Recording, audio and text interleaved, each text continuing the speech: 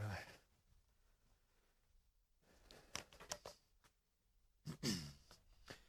Good morning, family of God.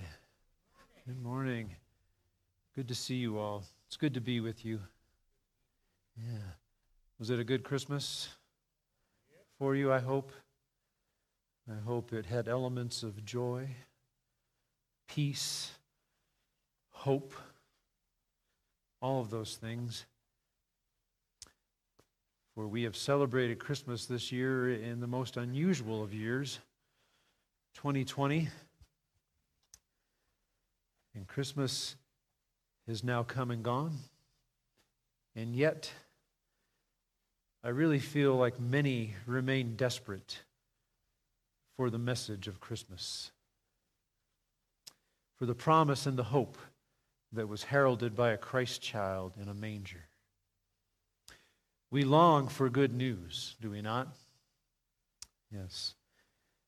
Several years ago, my brother-in-law, at the very tender age of 37, checked himself into the hospital here in town with chest pains. And we were all very alarmed for him. Dana, my wife, rushed to the hospital to be with her brother and her mother. And she had just gotten there. She had only just gotten to see him, only to learn that he was going to be whisked away immediately for more intensive care and even surgery because he was having an actual heart attack. So Dana recalls wondering if she would in fact ever see her brother again. You all know that wait. Probably all of us have spent time in a hospital waiting room. Yeah. They waited and waited and waited, and it probably a few hours. It probably seemed like an eternity. And finally, the doctor came in, and Dana could tell on his face that this was going to be the news that she was hoping for. And the doctor said that all had gone well, they had made the necessary repairs, and that her brother was going to be fine. So, yeah, good news. Very good news indeed, and we just had Christmas Day at his house. So, yes, so he's alive and well. But our world is desperate for good news. You know, amidst all that's going on in our world, this global pandemic that's still with us, many today that are suffering physical and emotional anguish. There are horrible oppression and abuses of children and others throughout the world, impoverishment, economic hardship. The world is desperate for good news. Yeah. My friends, today we are desperate for the Word, for the good news, the Word of God. So I would like us to discover together, I'd like us to remind ourselves together of the Word, the good news. And I'd like to read together from Colossians chapter 1, verses 13 through 20. In this letter to the Colossian believers, Paul beautifully expresses everything that I hope we embrace together and catch here today together. I'd like to read this to you from the Passion Translation. It might read a little different than your Bibles, but Colossians 1, 13 through 20 from the Passion Translation. He, who is God, has rescued us completely from the tyrannical rule of darkness and has translated us. Now, that means has moved us from one condition to another. He has translated us into the kingdom realm of His beloved Son. For in the Son, all of our sins are canceled, and we have the release of redemption through His very blood. He is the divine portrait, the true likeness of the invisible God, and the firstborn heir of all creation. For in Him was created the universe of things, both in the heavenly realm and on the earth, all that is seen and all that is unseen, every seat of power, realm of government, principality and authority. It all exists through him and for his purpose. He existed before anything was made, and now everything finds completion in him. He is the head of his body, which is the church. And since he is the beginning and the firstborn heir in resurrection, he is the most exalted one, holding first place in everything. For God is satisfied to have all his fullness dwelling in Christ. And by the blood of his cross, everything in heaven and earth is brought back to himself, back to its original intent, restored to innocence again. The word of the Lord. Amen. My friends, let's discover today what the word is for us, what the word means for us.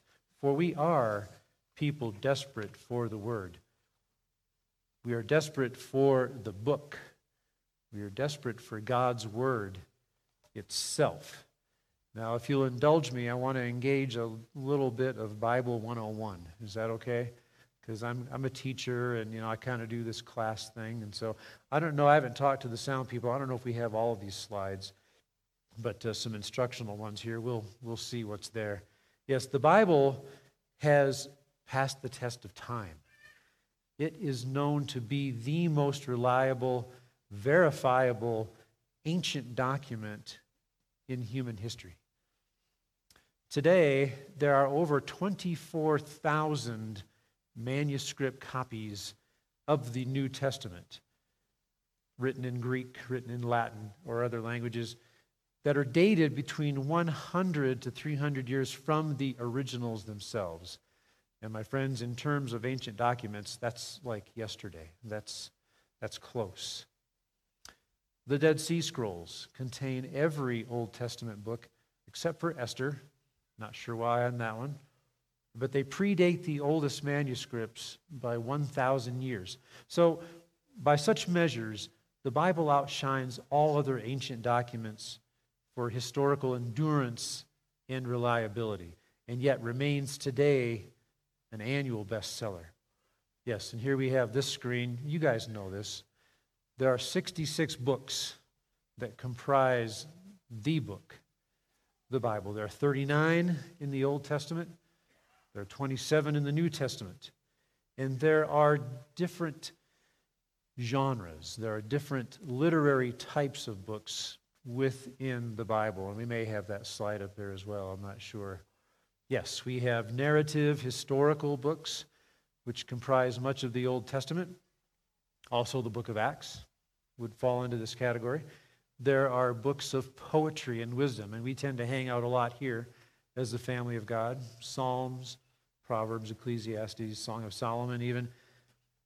There are books of prophecy, both major and minor prophets, which is a term referring to quantity of content, not quality, of course. There are the Gospels themselves, and we all know these.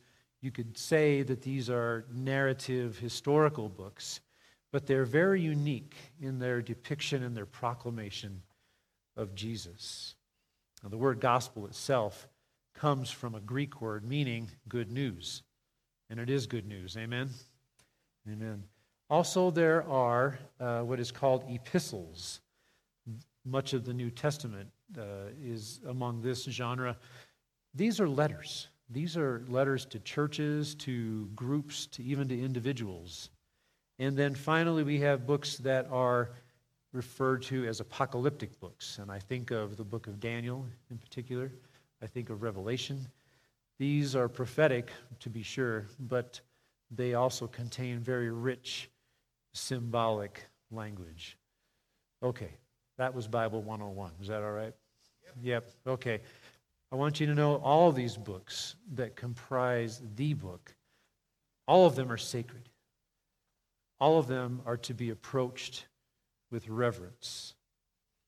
And if you've ever participated in one of the huddles, I'll give a shout out for huddles. Anybody done huddles here? Yep, good. Particularly the teaching stream huddle. You know that all of these books need to be approached according to its literary style so that we best gain an understanding of what God wishes to convey to our hearts. My friends, the Bible is one of God's primary means of communication with us. The Bible is God's heart expressed to us. Now, I like to do a lot of Scripture, so we're going to go through Scripture as I share with you this morning. We have a classic passage from Paul, 2 Timothy chapter 3, verses 16 and 17. All Scripture is God-breathed and is useful for teaching, for rebuking, for correcting and training in righteousness, so that the servant of God may be thoroughly equipped for every good work. So, my friends, Paul tells us the Word of God is here's a new word for you, theopneustos. Theopneustos. We have that? Yeah. Say that one fast, 5 times.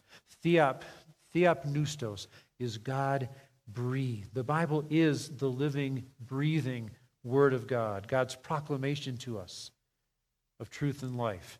It's the supreme source of light and wisdom to guide us. The world remains desperate for this word this morning, this message of life. Now I want to share with you a little bit from the life of a Dutch missionary named Andrew Vanderbilt.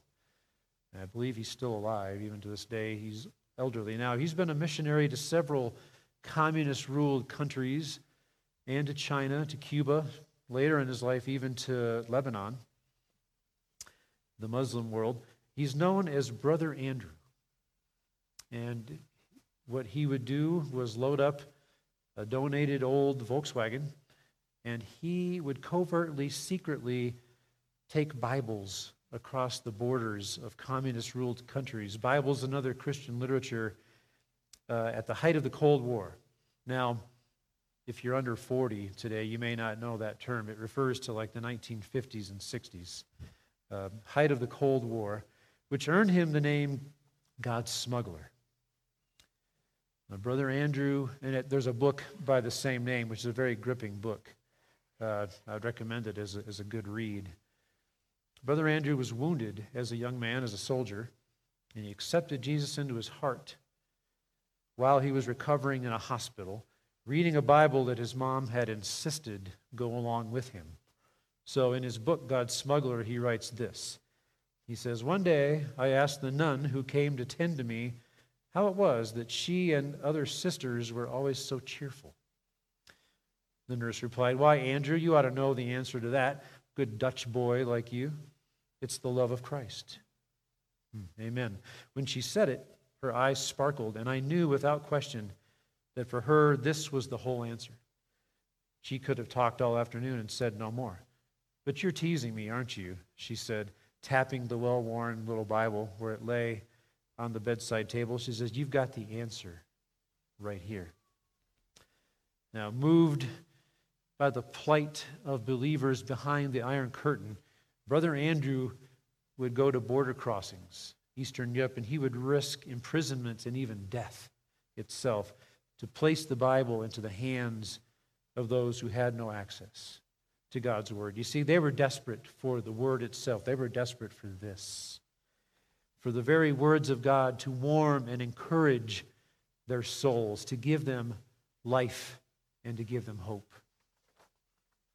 Now, Brother Andrew would later write that as dangerous as that mission was, he wrote about the relative ease that he had later of bringing Bibles into China, even printing and selling them there. He writes this. He said, "Clearly the Chinese government, underestimated the Bible, and this might be God's opportunity. I knew from personal experience how powerful a tool the Bible could be in the hands of the Holy Spirit. For hadn't I myself been converted simply by reading this book?" So my friends, yes, this is no ordinary book that we hunger for today. Being God-breathed from God's heart to human authors to us, the Word of God becomes new every morning, becomes new every moment. The Word of God becomes the Rhema, and I talked about this in Kingdom Seekers. I don't think I did a slide of this. It's R-H-E-M-A, Rhema. That's the quickened Word of God. Have you ever had that happen, where you're reading Scripture and something just sort of pierces your soul, pierces your heart, becomes more alive to you. That's the Rhema, that quickened word of God that becomes alive in our spirit, truth and life that ignites our hearts, so that the word of God, the message of Scripture, becomes alive in our very being. The writer of Hebrews tells us this. Hebrews 4, verse 12, "For the word of God," hear this, "is alive and active, sharper than any double-edged sword. It penetrates even to dividing soul and spirit, joints and marrow. It judges the thoughts and the attitudes of the heart." Yes, the Bible that you hold in your hands this morning, even the one that you read from your phone, is a living power. It's the inspired Word of God. It's passed on to you throughout the ages to pervade and saturate your soul and your imagination. It's there to convict and to comfort. It's there to instruct and to inspire. To open the Bible and thoughtfully, prayerfully read is to, my friends, encounter God Himself. Amen. Are you desperate for the Word this morning? As we enter into 2021, I would pray that we can increasingly become people of the book. For the Word is alive and it's pulsating and it's available to you. We're reminded of this very familiar Psalm 119, 105. Yes, your word is a lamp to my feet and it's a light unto my path. So read it. Take it in. Become people of the book. Now, not only are we desperate, many are desperate for the book itself, but we're also desperate for the word that is the message of the book. You know, much of humanity languishes in a state of brokenness, and the planet along with it. The Word of God, the message this morning, now here's the spoiler alert, okay? The message is the restoration, the renewal, the healing of all things. All things. The Bible reveals this message beautifully from Genesis to Revelation. All right, we're going to go back into class again here. Do we have this little timeline up here? We may not. I don't know if it made it to there. I'll give you a very brief, quick history. Genesis chapter 1, the kingdom of God is revealed.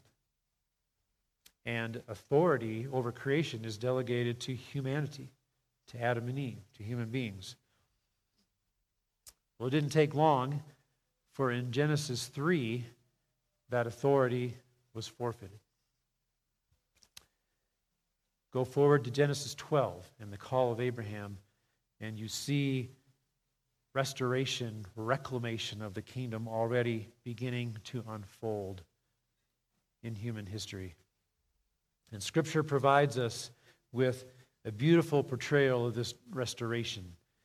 I'd like us to recall these words from the book of Daniel. You recall this story. Daniel, in God's power, is interpreting a dream for Nebuchadnezzar. We've read this passage before. Let's look at this. Oh, here's that timeline. Yeah. See, it didn't take long, but the restoration of God is happening. It's happening right now. Daniel 2:44, as Daniel is interpreting Nebuchadnezzar's dream, he says, "In the time of those kings, the God of heaven will set up a kingdom that will never be destroyed, nor will it be left to another people. It will crush all those kingdoms and bring them to an end, but it will itself endure forever." Now, Pastor Eric has shared this very passage with us before. The proclamation of the fifth kingdom, the kingdom of God that will endure forever. Isaiah gives us a beautiful portrayal of this truth as well, this kingdom restoration. This is a Christmas passage, friends. Hear this, Isaiah 9, verses 6 through 7. "For to us a child is born, to us a son is given, and the government will be on his shoulders. And he will be called Wonderful Counselor, Mighty God, everlasting Father, Prince of Peace. Of the greatness of his government and peace, there will be no end. No end. He will reign on David's throne. Lost my place. He will reign on David's throne and over his kingdom, establishing and upholding it with justice and righteousness from that time on and forever. Forever is a long time, people. The zeal of the Lord Almighty will accomplish this. My friends, Jesus Christ is the agent of restoration, the agent of renewal, of deliverance, of the healing of all things. Father God, creator of all, sustainer of all, is forever in love with us, with you. He is forever in love with his creation. So Jesus, fully God, became God incarnate. He became human. He became one of us to show us God, to purchase our pardon, to establish our ransom, to reconcile us to God. Scripture, the book, affirms this. John 3:16. We read this just last week. Let's read it again. For God so loved the world that he gave his one and only Son, that whoever believes in him shall not perish, but have eternal life. And the Apostle Peter says much the same thing in his first letter. He writes, 1 Peter 3:18, For Christ also suffered once for sins, the righteous for the unrighteous, to bring you to God. He was put to death in the body, but made alive in the Spirit. Jesus. It's all about Jesus. The Old Testament foreshadows him, points to him. Prophecy foretells of him and his reclamation of the world. The word, the good news, the message I want you to hear this morning is that God is forever in love with you.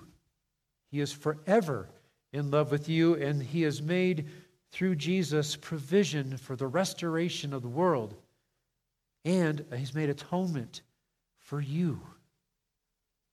Do you hear that today? To eternally restore you to himself. For we were created with eternity in mind.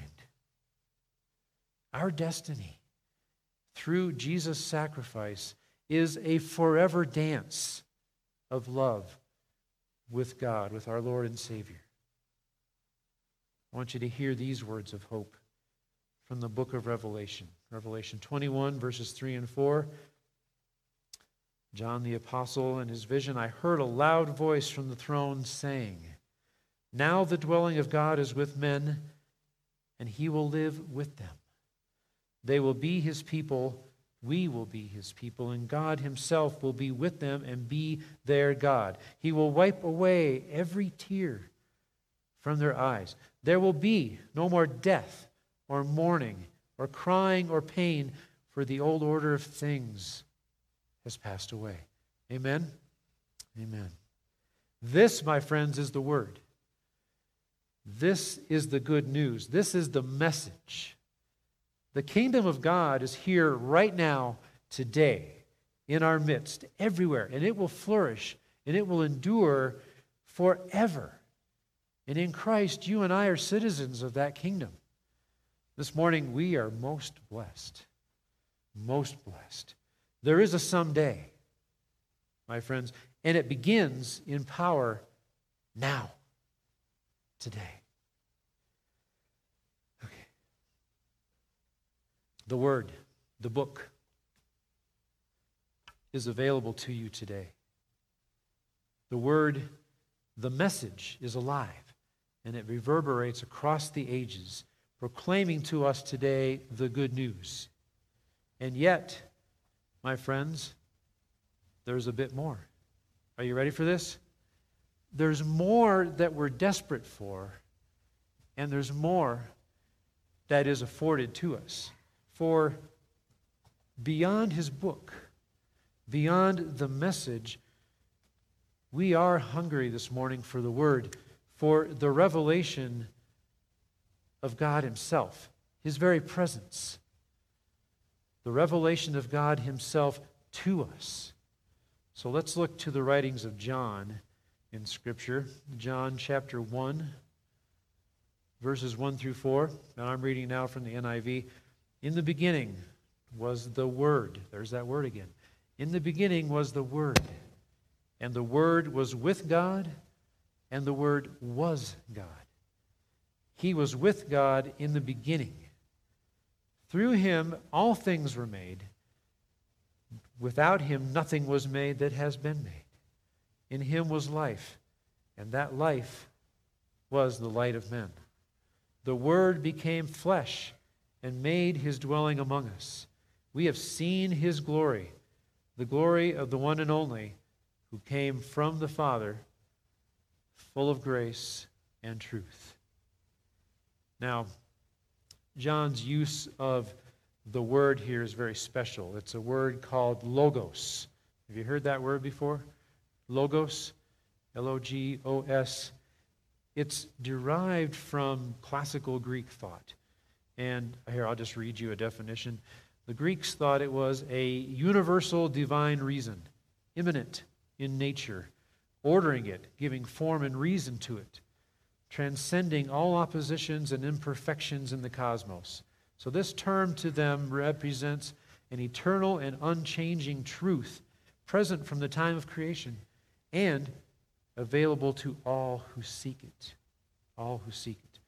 So, my friends, John announces to us, borrowing from this Greek thought of his day, that Jesus is the Logos.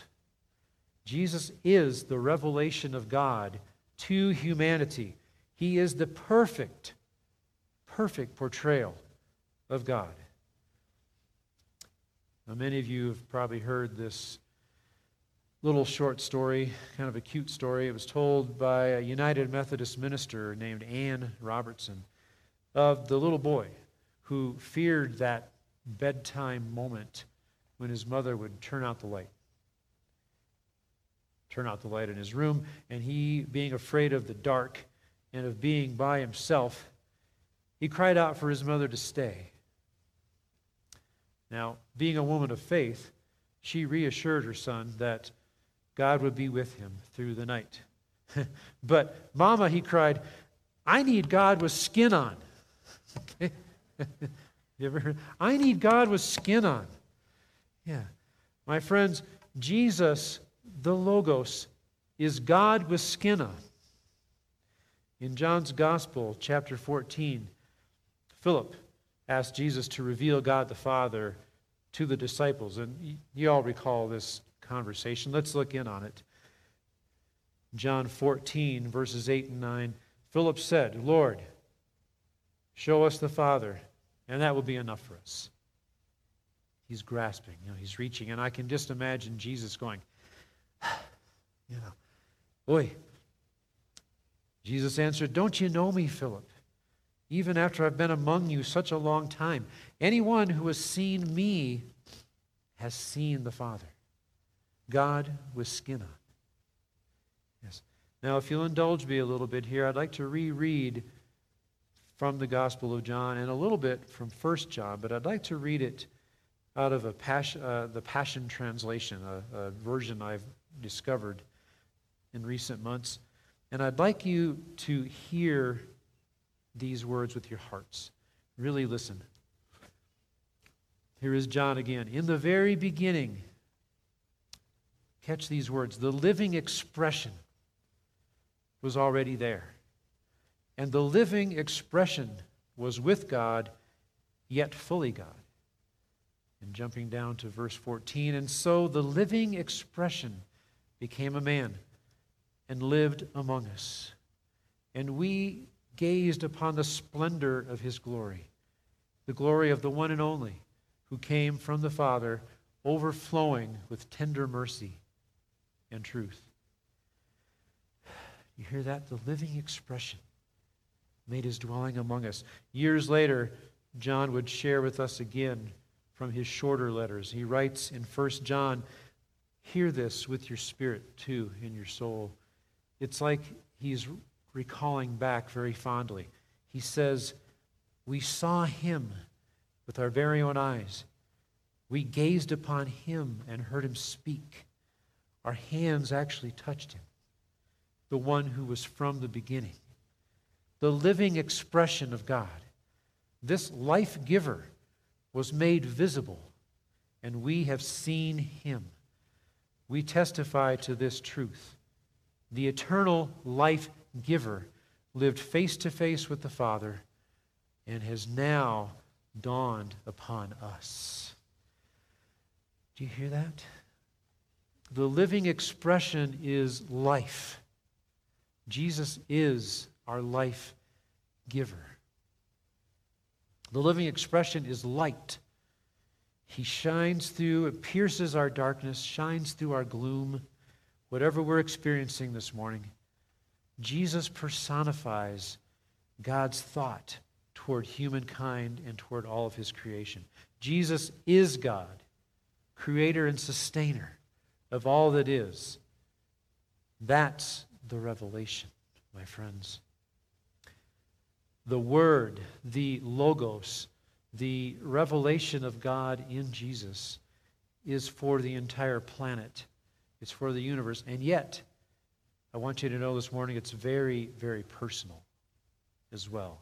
Very personal. For as we long for more of Jesus, as we long to cultivate his presence in our lives, the presence of the Holy Spirit, Jesus' Spirit, as you do that, Jesus will meet you in your seeking. Amen. My friends, nothing in your journey here on earth can replace the presence of Jesus. Nothing. The relational revelation of Jesus through the Holy Spirit. Seek him. He has made himself available, revealed himself, waiting to be known. Waiting to be known. Now, if you'll indulge me, one more quick passage here. For in my preparation for us this morning, this time of sharing, I discovered one more passage that contains reference to the Logos, to the Word of God. Didn't realize this was here. And of all places, it's in the book of Revelation. Revelation 19. I'd like you to hear this. This also from the Apostle John. Revelation 19, 9 through 14. Reading from the NIV. The angel said to me, "Write, blessed are those who are invited to the wedding supper of the Lamb." And he added, "These are the true words of God." At this I fell to my feet to worship him, but he said to me, "Do not do it. I am a fellow servant with you and with your brothers who hold to the testimony of Jesus. Worship God, for the testimony of Jesus is the spirit of prophecy." I saw heaven standing open, and there before me was a white horse, whose rider is called Faithful and True. With justice he judges and makes war. His eyes are like blazing fire, and on his head are many crowns. He has a name written on him that no one knows but he himself. He is dressed in a robe dipped in blood, and his name is the Word of God. The Word of God. The armies of heaven were following him, riding on white horses and dressed in fine linen. My friends, the testimony of Jesus is the revelation of God.